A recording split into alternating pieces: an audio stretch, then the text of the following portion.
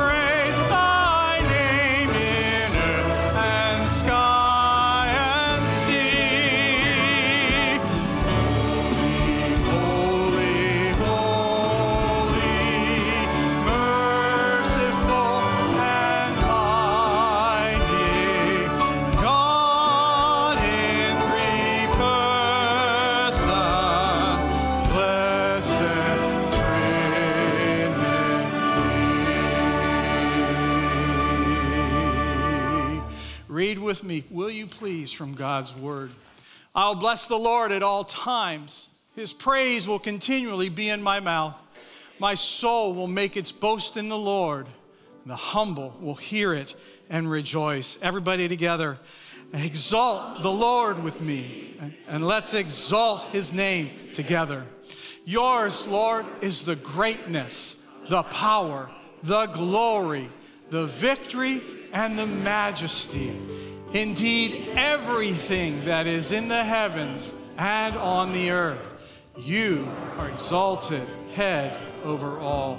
Many, Lord, my God, are the wonders which you have done, and your thoughts toward us, no one compares with you. Together, O Lord, our Lord, how majestic is your name in all the earth. Let's sing together to the name of our God. Oh, for 1,000 tongues. Oh, for 1,000 tongues to sing my great Redeemer's praise. The glories of my God and King, the triumphs of his grace. My gracious Master and my God, assist me to proclaim to abroad the earth, abroad the honors of thy name. And the last together, glory. Glory to God and praise and love be ever, ever give. Thy saints below and saints above, the church on earth in heaven.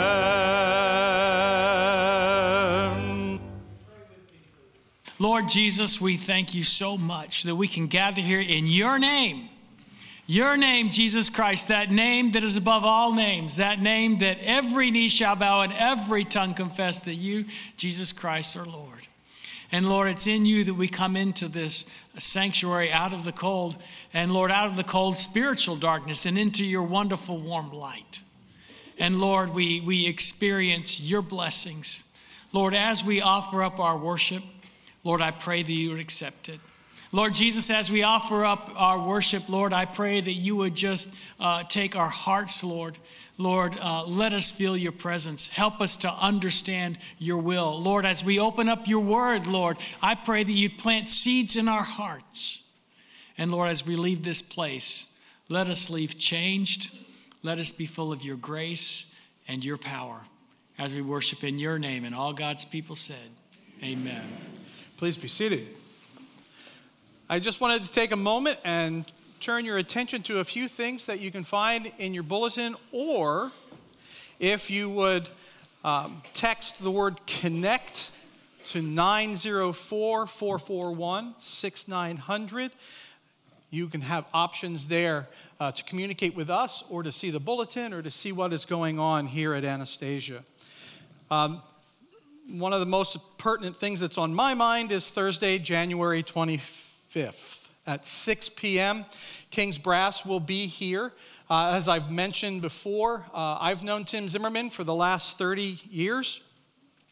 He's been traveling for the last 45 with different groups. And so they will be here, and it's a privilege and just something great I'm looking forward to.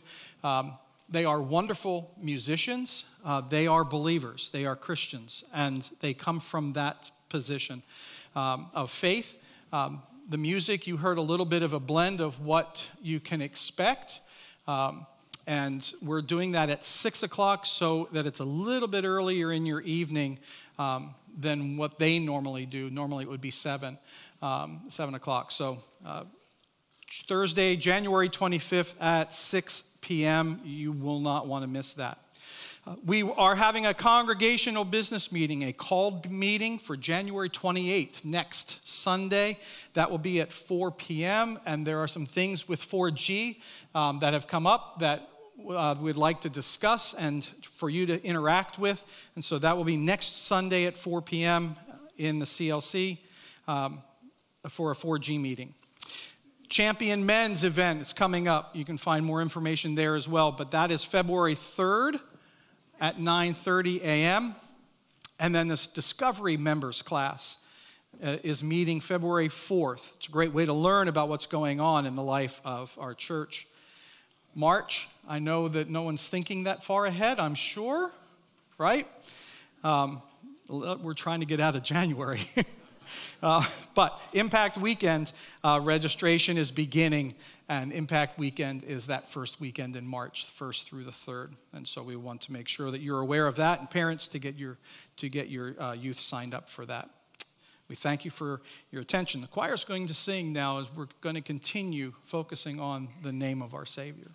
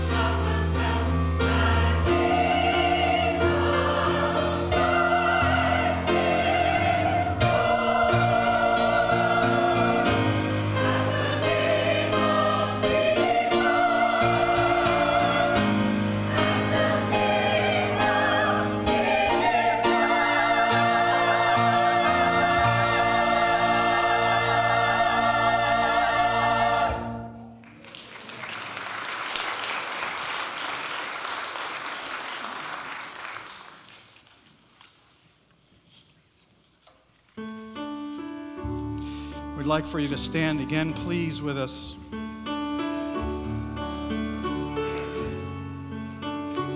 At the name of Jesus, all will confess that he is Lord. Let's sing about that throne of God above.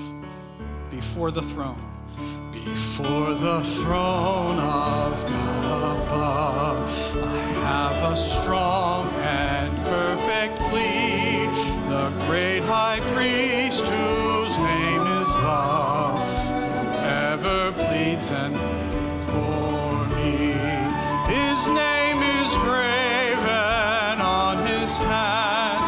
His name is written on his heart. I know that while in heaven he stands, no tongue can me thence depart. No tongue bid me thence depart. When Satan tempts me to despair and tells me of the guilt within, upward I look and see him there, who made an end to all my sin.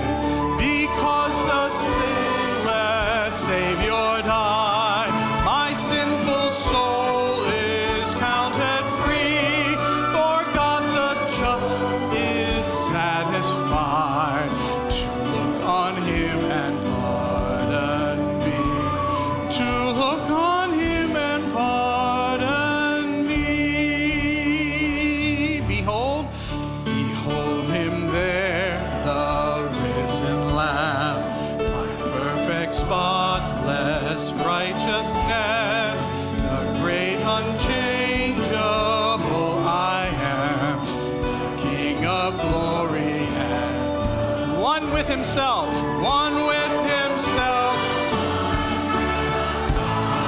My soul is purchased by his blood. My life is hid with Christ on high, with Christ my Savior and my God, with Christ my Savior and my God.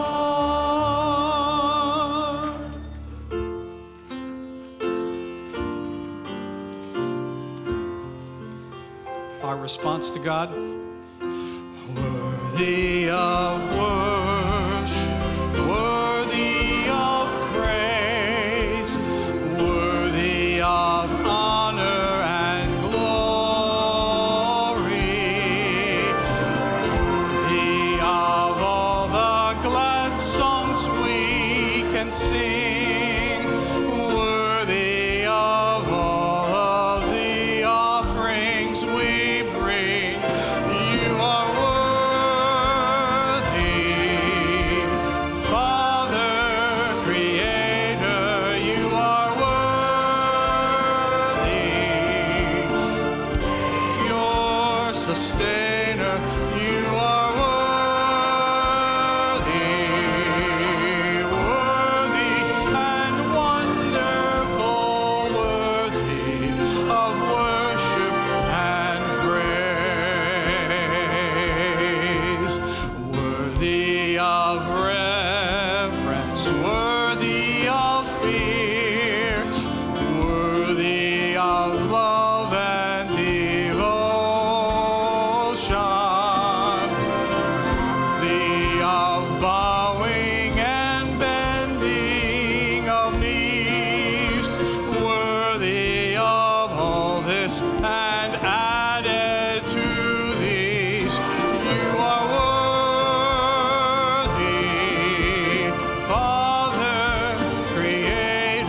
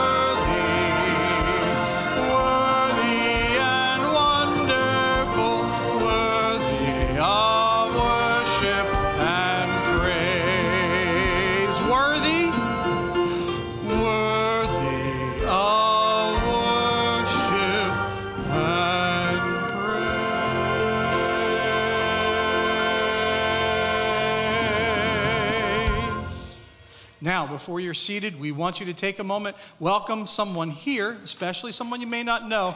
Make sure they're coming Thursday. Go.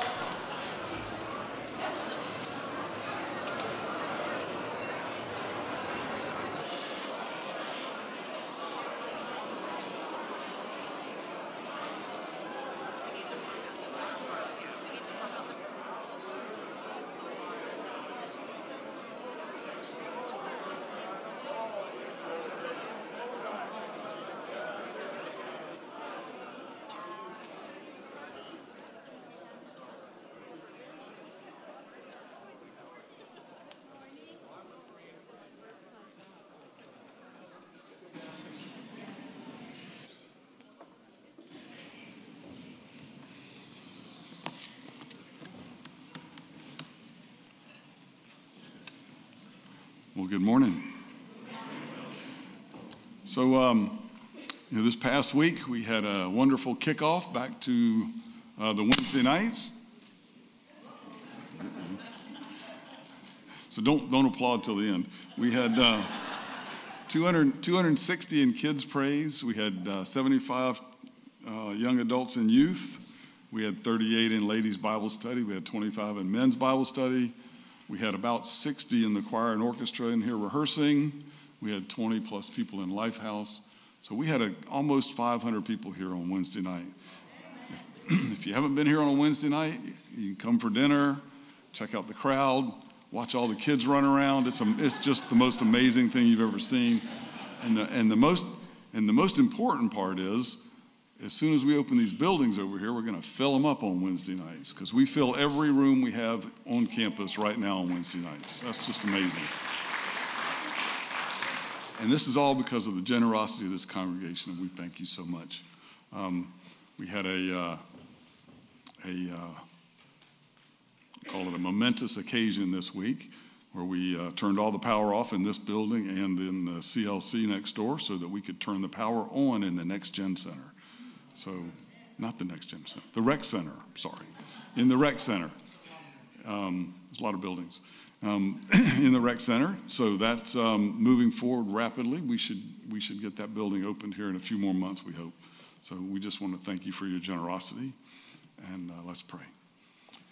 Father God, we thank you for this day. Father, we thank you for this opportunity to serve in your house. We thank you for the ability to be here. Father, we thank you for the wonderful volunteers and the staff that make this happen. Father, we thank you for the generosity of this congregation. We thank you for those who give of their time, their tithes, and their talents. Father, we just ask that as we take this offering, that you would take it and use it only for your kingdom, Father, and you would lead, guide us, and direct us in how to do that. Father, we just want to just thank you, Father, for the gift of your Son and the eternal life that he provides. We pray all this in the mighty name of Jesus. Amen.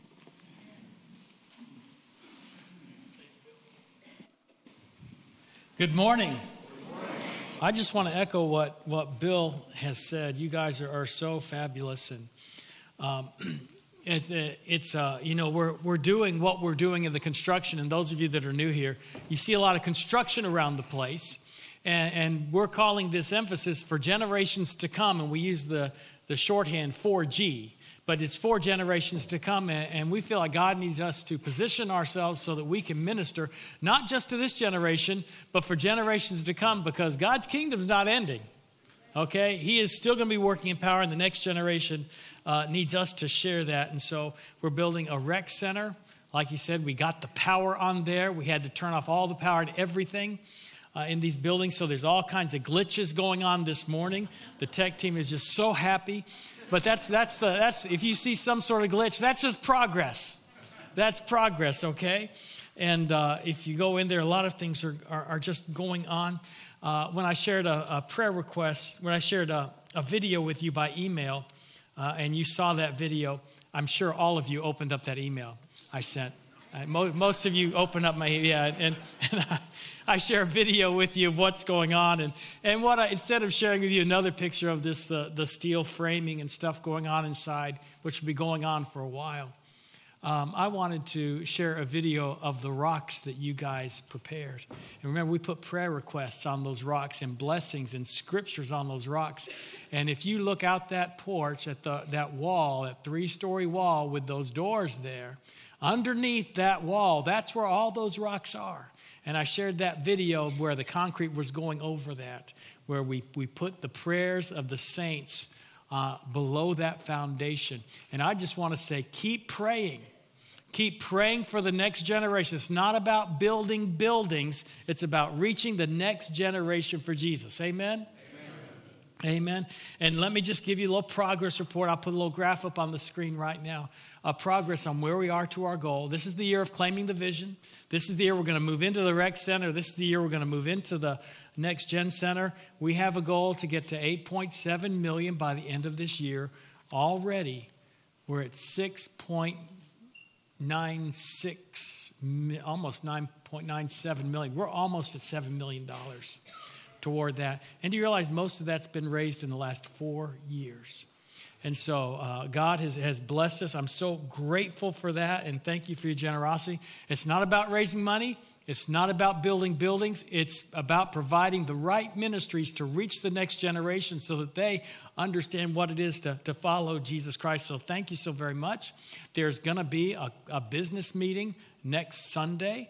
I just officially need to announce that to you. It's January 28th, 4 o'clock p.m. right here in this room. And what we're doing is we anticipate, we have smart people that are working on this project. And they said there'll probably be a time in May, June, July, somewhere in that time, we're going to need some temporary bridge financing. And so instead of going to a bank, we're going to ask if there are people that want to give bonds or borrow or lend short-term to the church. And so we got to get permission to release or let out some unsecured bonds to the church if people would like to participate with that.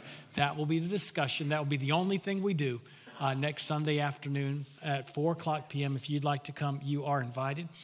And thank you for your contributions for generations to come, whether you give it online or in the offering boxes or however.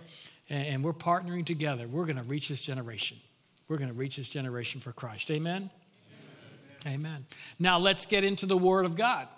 Turn to Titus, okay? Turn to the book of Titus. We're exploring the book of Titus. Titus lays a foundation for godly living.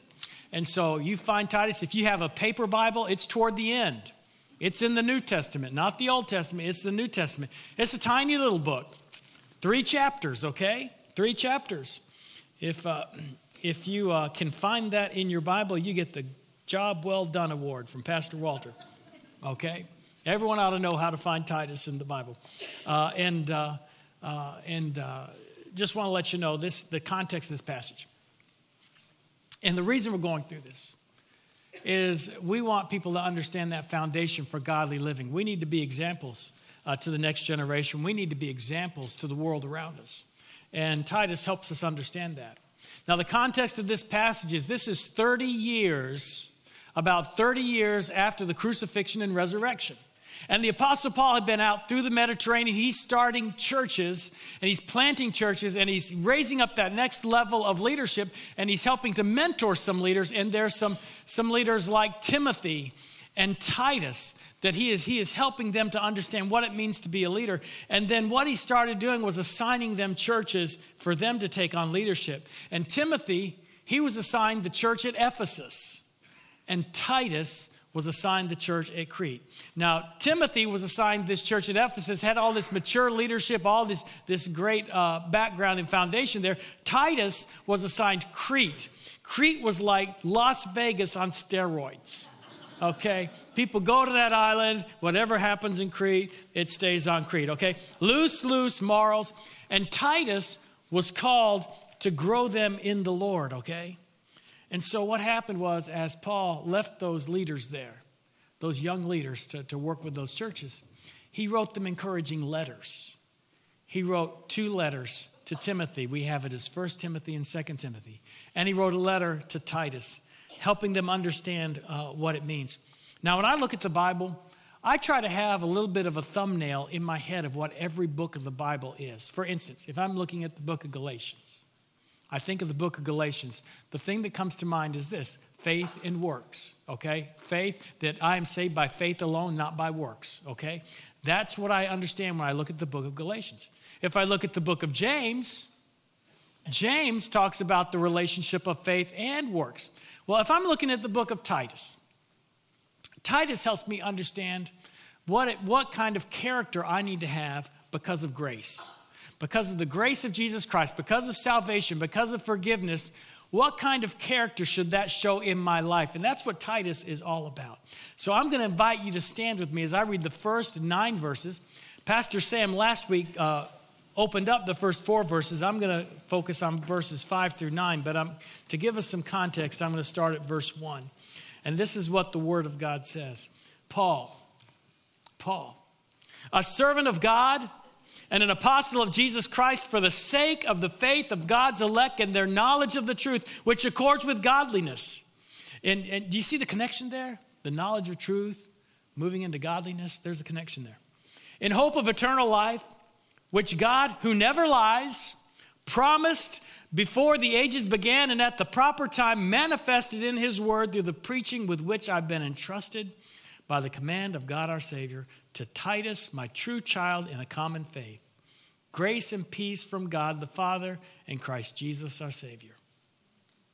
This is why I left you in Crete, so that you might put what remained into order and appoint elders in every town as I directed you, if anyone's above reproach, the husband of one wife, and his children are believers and not open to the charge of debauchery or insubordination. For an overseer as God's steward must be above reproach. He must not be arrogant or quick-tempered or a drunkard or violent or greedy for gain, but hospitable, a lover of good, self-controlled, upright, holy, and disciplined.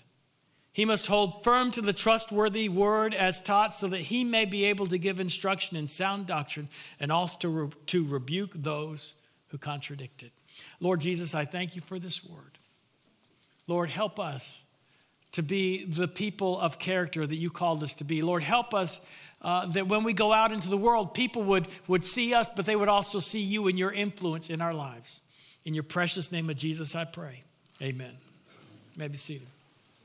So Paul wrote this, verse 5. I'll start at verse 5. He says this: this is why I left you in Crete. This is why you are stuck in Crete, okay? This is the reason here, okay? There is a reason that Titus was left there. And Paul was explaining himself to Titus. Can you imagine being this young guy, okay, Titus? And he gets to go all around the Mediterranean starting churches with the Apostle Paul, and they're seeing the amazing things that the Apostle Paul is doing in the power of the Holy Spirit. They're witnessing God working, and so they're seeing all this going on. And so they get to Crete and they start this church, and the team is working together. They start this church in Sin City, and the ministry is taking off. And then at the proper time, the whole team starts packing up, and they're getting ready to go on to the next place. And Paul turns to Titus and say, "You're going to stay here. Everyone else is going to go, but you're going to stay here. You need to keep things running. You're going to be the leader here." And I can't imagine what Titus was thinking as he's standing on the dock and the sailing boat is sailing away, and he's waving at Paul. And he's thinking to himself, why am I here? What have I gotten into? And Paul wrote this. He said, this is why I left you in Crete. He said, this is not a punishment. This is not arbitrary. There's a reason. There's a reason that you're here. Do you ever feel like, now that I'm a Christian, how come I don't just go up to heaven? Why am I here? Why don't I just go up to heaven where all the good things are and all the struggles are not?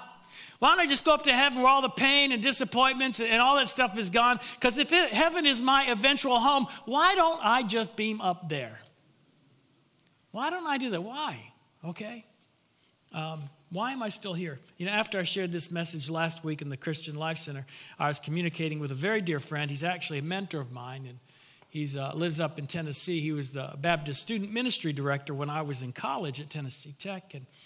And anyway, he's in retirement, and he was affirming some of the things that he'd heard when he was following us online. And he's in retirement and spends much of the day caring for his wife, who is dealing with a lot of memory loss and those kinds of things, and spending a lot of time. And we shared a few text messages and then a phone call, and he's affirming that the feeling can be very real, where you start thinking, why am I still here? What am I doing? Am I just going through the motions of day by day? Why am I here? And Paul said to Timothy, this is why. There is a reason. You have a purpose. You're part of God's plan. And that's what I want to say to every single one of us that are thinking that. Why am I still here? You are part of God's plan, right? Everybody. You have a why. You have a purpose, okay? And there's fulfillment in knowing that you are part of something greater than just yourself. And so the first thing, and there are sermon notes in your bulletin if you're using those. The first point I want to make is this: lean into God's purposes.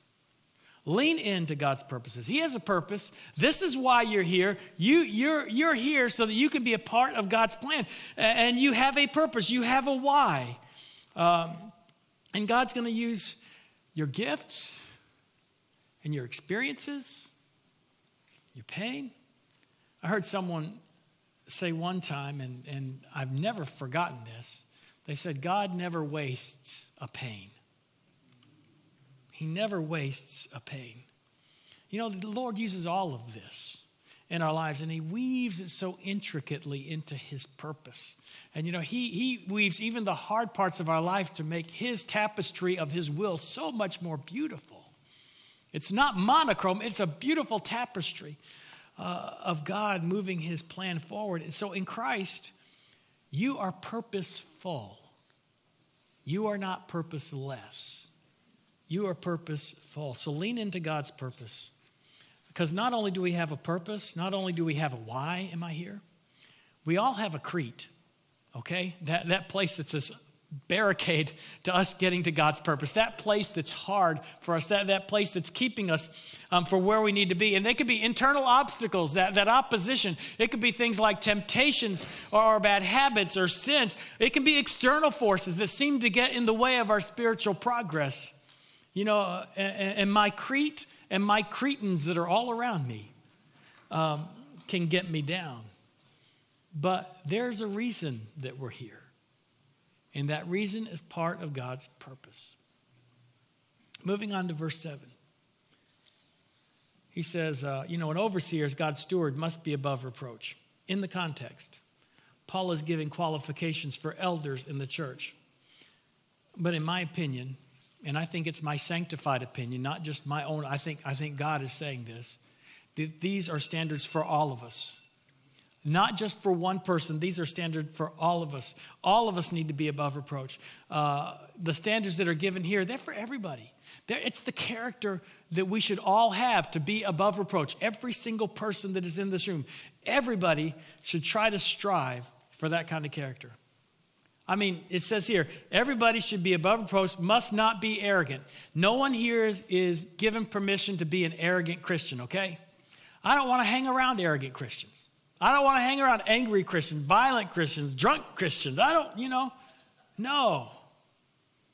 Above reproach, that means a person who doesn't leave himself or herself open to accusation. All of us need to be above reproach. And we're not called to be a good example. God called us to be the very best example we can be. We're called to be great examples, not just good examples. We need to be great examples. So the point I want to make is this. In following Christ, set the bar high. Set it high. In following Christ, your spiritual progress, your example, set the bar high. Don't have this mindset that I hear sometimes with a new Christian to say, now that I'm a Christian, what can I still get away with? What can I still do now that what's the closest I can get to sin without getting into trouble? So what can I do that I'm a Christian? Let me tell all of us here what you can do. Here's what you can do. When you become a Christian, here's what you can do. You can love the Lord your God with all your heart and all your soul and all your strength, all your mind.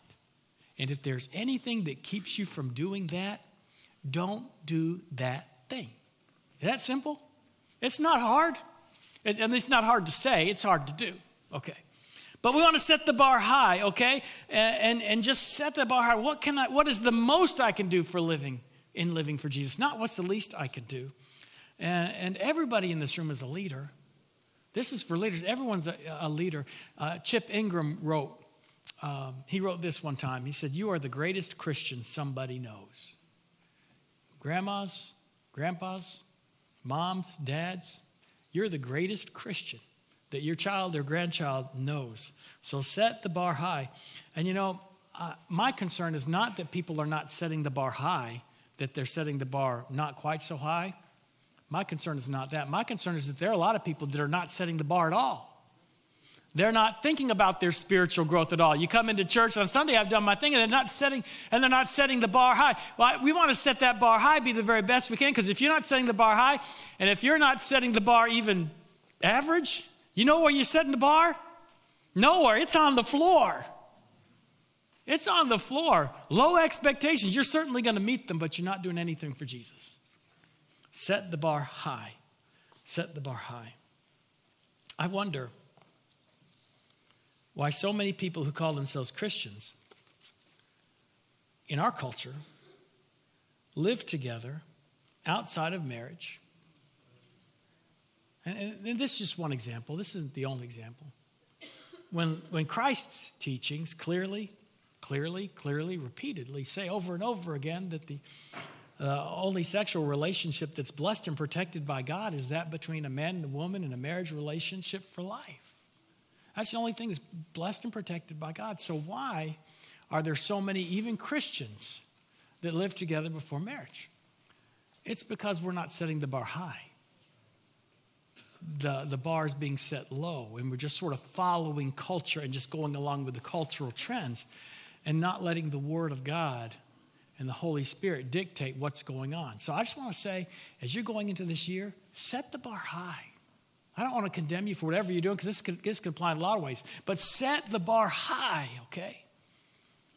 Verse 8, he says, this is what the kind of character you need. You need to be hospitable, a lover of good, self-controlled, upright, holy, and disciplined. A lover of good. You know, that lover of good, it's one word in the original language. It's someone who just loves the things that are right and pure and honorable, okay? And so the next point is, if you're going to be someone who's going to make a difference in this culture, is be good. Did your mama ever tell you that? You're leaving the house, be good. Well, the Word of God's telling you that. Be good. Just be good, okay? Goodness is extremely important. After college, my wife and I served as student missionaries in Germany. And while we were in Germany, we were with a group of student missionaries that were out throughout Western Europe, and one of our friends was stationed in Belgium. And when we came back for our debriefing, she told us about her time there, and she lived with a missionary couple. Their last name was Reynolds, and she lived in this town, this little village in Belgium. And as she's going around trying to tell people about where she lived and what she's doing, this new person in this village, someone asked her, some lady asked her, said, well, where do you live? And she said, I live over in that house over there. Well, the lady didn't know the name of the people living at the house, but she said, oh, but I know that house. That's the house of the bon homme. Bon homme in French means the good man. That's the house of the good man, and it opened up doors for the gospel. You know, it's so important to be good. Goodness is extremely important. We need to be examples of what it is that's good and honorable. You know, in Psalm 34, it says this, Psalm 34, verse 14, turn away from evil and do good, okay? Seek peace and pursue it. We should be doing good. In the New Testament, how does it tell us to overcome evil? Do we fight fire with fire? No. In Romans chapter 12, verse 21, it says, do not be overcome by evil, but overcome evil with good. So we want to be good. To be that kind of example, we're going to make a difference in this world. We want to be good. So building that foundation of godly living, I want to set the bar high. I want to be good. Let's move on. Verse 9, he must hold firm to the trustworthy word as taught, so that he may be able to give instruction in sound doctrine, and also to rebuke those who contradict it. We got to hold firm to the trustworthy word. The word of God is trustworthy. Do you trust the word of God? Can I get an amen? Do you trust the word of God? Okay, we can trust the word of God. Okay, there are a lot of messages that are going on. There are a lot of messages that you are bombarded with and I'm bombarded with, okay? And how do you know what message is true and which one is correct? Because I tell you what, with all of the technology today, they can make a false message look exactly like it were the truth. How do you know what you can trust, okay? Well, let me tell you, you can trust the word of God. You can trust the word of God. We have core values here at this church we try to share with people. The reason we share that, because I want on the tip of your tongue those basic core values of living. We need it in this society. Our first core value is this, that Jesus is the way, and the Bible is the... Oh, yeah, that's right. The Bible's the map. So Jesus is the way and the Bible is the map. You can trust the word of God, okay? So the Apostle Paul is saying here in verse 9, you need to hold firm to the map. You need to hold on to that map. It is trustworthy. You can trust it, okay? You need it for two reasons. He says, first, because you need to give instruction. We have another core value. Jesus is the way, the Bible is the map, and disciple making is our mission. We have to make disciples. God's called us to make disciples. And what are you going to disciple them into? What are you going to teach them? The Word of God. You're going to teach them how to do the map reading, okay? We need to mentor others with the core values of Scripture. And then the second is we got to rebuke those who contradict it. We need to know when people are telling you something that's going away from truth, how to get back onto truth, okay? So the point is this, a foundation for godly living includes being skillful at applying God's word. And that's the next point. Become skillful at applying God's word, okay? Since the Bible is the map, how good are you at map reading? I think people aren't as good at map reading as they used to be. We don't read maps. We don't take maps. We don't put an atlas in the car anymore. We just sort of follow what the phone tells us to do, right? Or ignore what the phone tells us to do, depending on how you're feeling at the time. But we don't get good at map reading. We don't know the destination, what the map says is where we're going. We just know the next step because we just download our brain into the little device there. How good are you at map reading with the Word of God? Do you know what it's telling you? And that means you gotta hear it, you gotta read it, you gotta memorize it. When I say memorize it, I don't know how many times people say, but I just can't memorize Scripture. Oh, don't give me that. How hard is it to remember Jesus wept? Okay, you can get one in there. Or John 3:16, you have to get the Word of God into you. At least got to try, okay? But not only do you got to read it and memorize it, we have to follow it. I don't know where you are today in your Bible skill. Okay? I don't know where you are today, but I don't want to guilt you at where you are today. But where are you going to be next week? What progress are you going to make this week? I mean, there's some things that you can do. Here's something you could do. You could learn to find the book Titus in a paper Bible. If you don't know how to do it, why not learn how to do that, okay? You're going to take a contents out. Maybe you don't know the books of the Bible and the names of the books and the order they come in. You could learn that. You're going to become more skillful at applying God's word than you are today. Or maybe you're going to take Matthew 5, 6, 7, and 8. That's the Sermon on the Mount. You're just going to read that once a day. It doesn't take that long. And you're going to get familiar with the word of God and the words of Jesus Christ himself. What are you going to do to be better at using the word of God today? I mean, that's so very, very important. So you can be better than you are today. I had a lady after the last service, she said, do you remember they used to do sword drills? How many of you remember sword drills? With the kids and teach the kids how to do that? And I said, yeah, we need to do that. What we're going to do is the next senior adult luncheon, we're going to get the senior adults up there with a sword drill. What do you think about that? Yeah. But get into the Word of God and get to putting the Word of God in your heart, because when discouragement comes, when confusing situation comes, when a temptation comes, God speaks his word into that situation. He speaks that word into your discouragement. He speaks that word into your direction. So become skillful I don't care how skillful you are right now, everybody can be just a little bit better. What are you going to do between now and next week? You know, because that way it can be that lamp for your feet and the light for your path. So anyway, because we all deal with our own version of Crete, okay?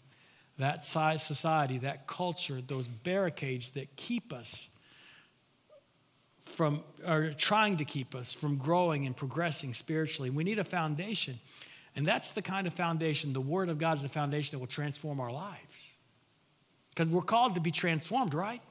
We're called to be changed. Romans chapter 12, verse 2. Romans 12, one of my favorite passages in the Bible. In Romans 12, 2, it says, do not be conformed to this world. Don't just go with the flow. Don't just set your bar on the ground and just let the world take you wherever it is. Do not be conformed to this world, but be transformed by the renewal of your mind, that by testing you may discern what is the will of God. The world doesn't know the Word of God if they're not listening to the will of God.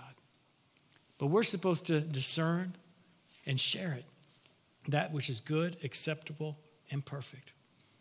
Lean into God's plan. Set the bar high. Be good. And become skillful with God's Word, because you are the greatest Christian somebody knows. Amen? Amen. Lord Jesus, I thank you so much for this time. And Lord, I pray that if someone needs to make a step of faith closer to you, that needs to build that foundation for godly living in a stronger way, Lord, I pray that you would give them the conviction, the discernment, the understanding of what needs to happen.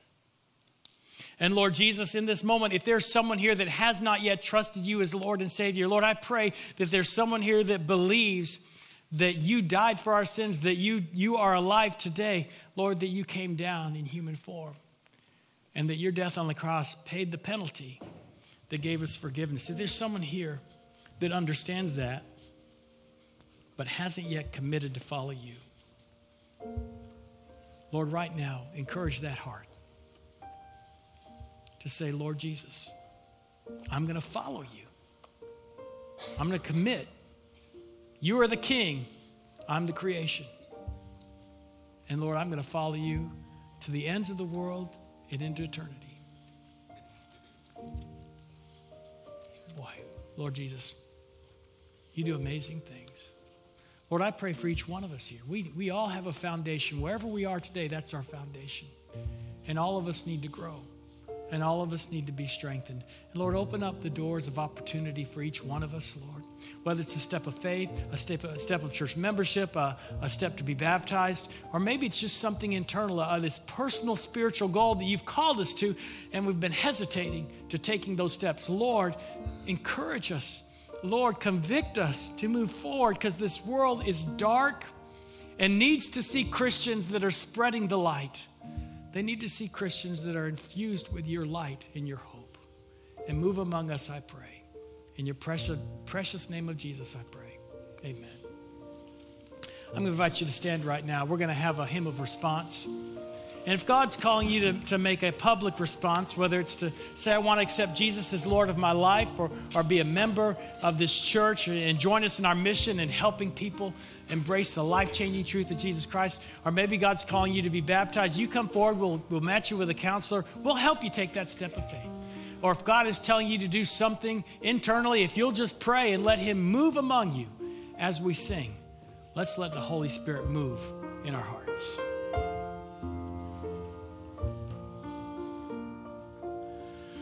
Just as I am without one plea, but that thy blood was shed for me, and that bidst me come to thee, O Lamb of God, I come,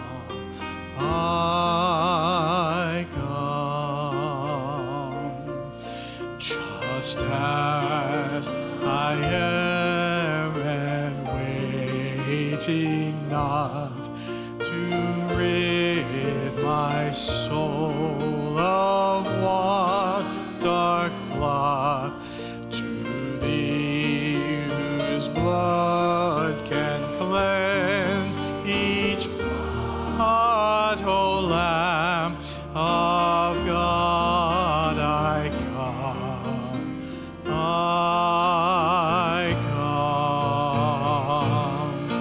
I come broken to be mended, I come wounded to be healed, I come desperate to be rescued, I come empty to be filled, I come guilty to be pardoned by the blood of Christ the Lamb, and I'm welcomed with open arms. Praise God, just as I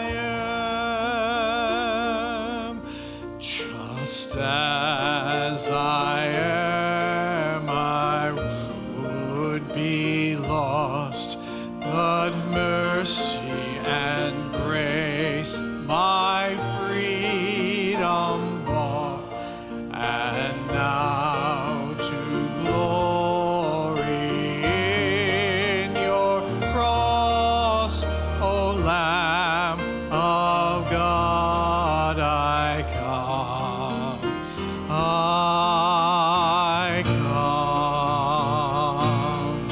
I come broken to be mended, I come wounded to be healed, I come desperate to be rescued, I come empty to be filled, I come guilty to be pardoned by the blood of Christ the Lamb, and I'm welcomed with open arms. Praise God, just as I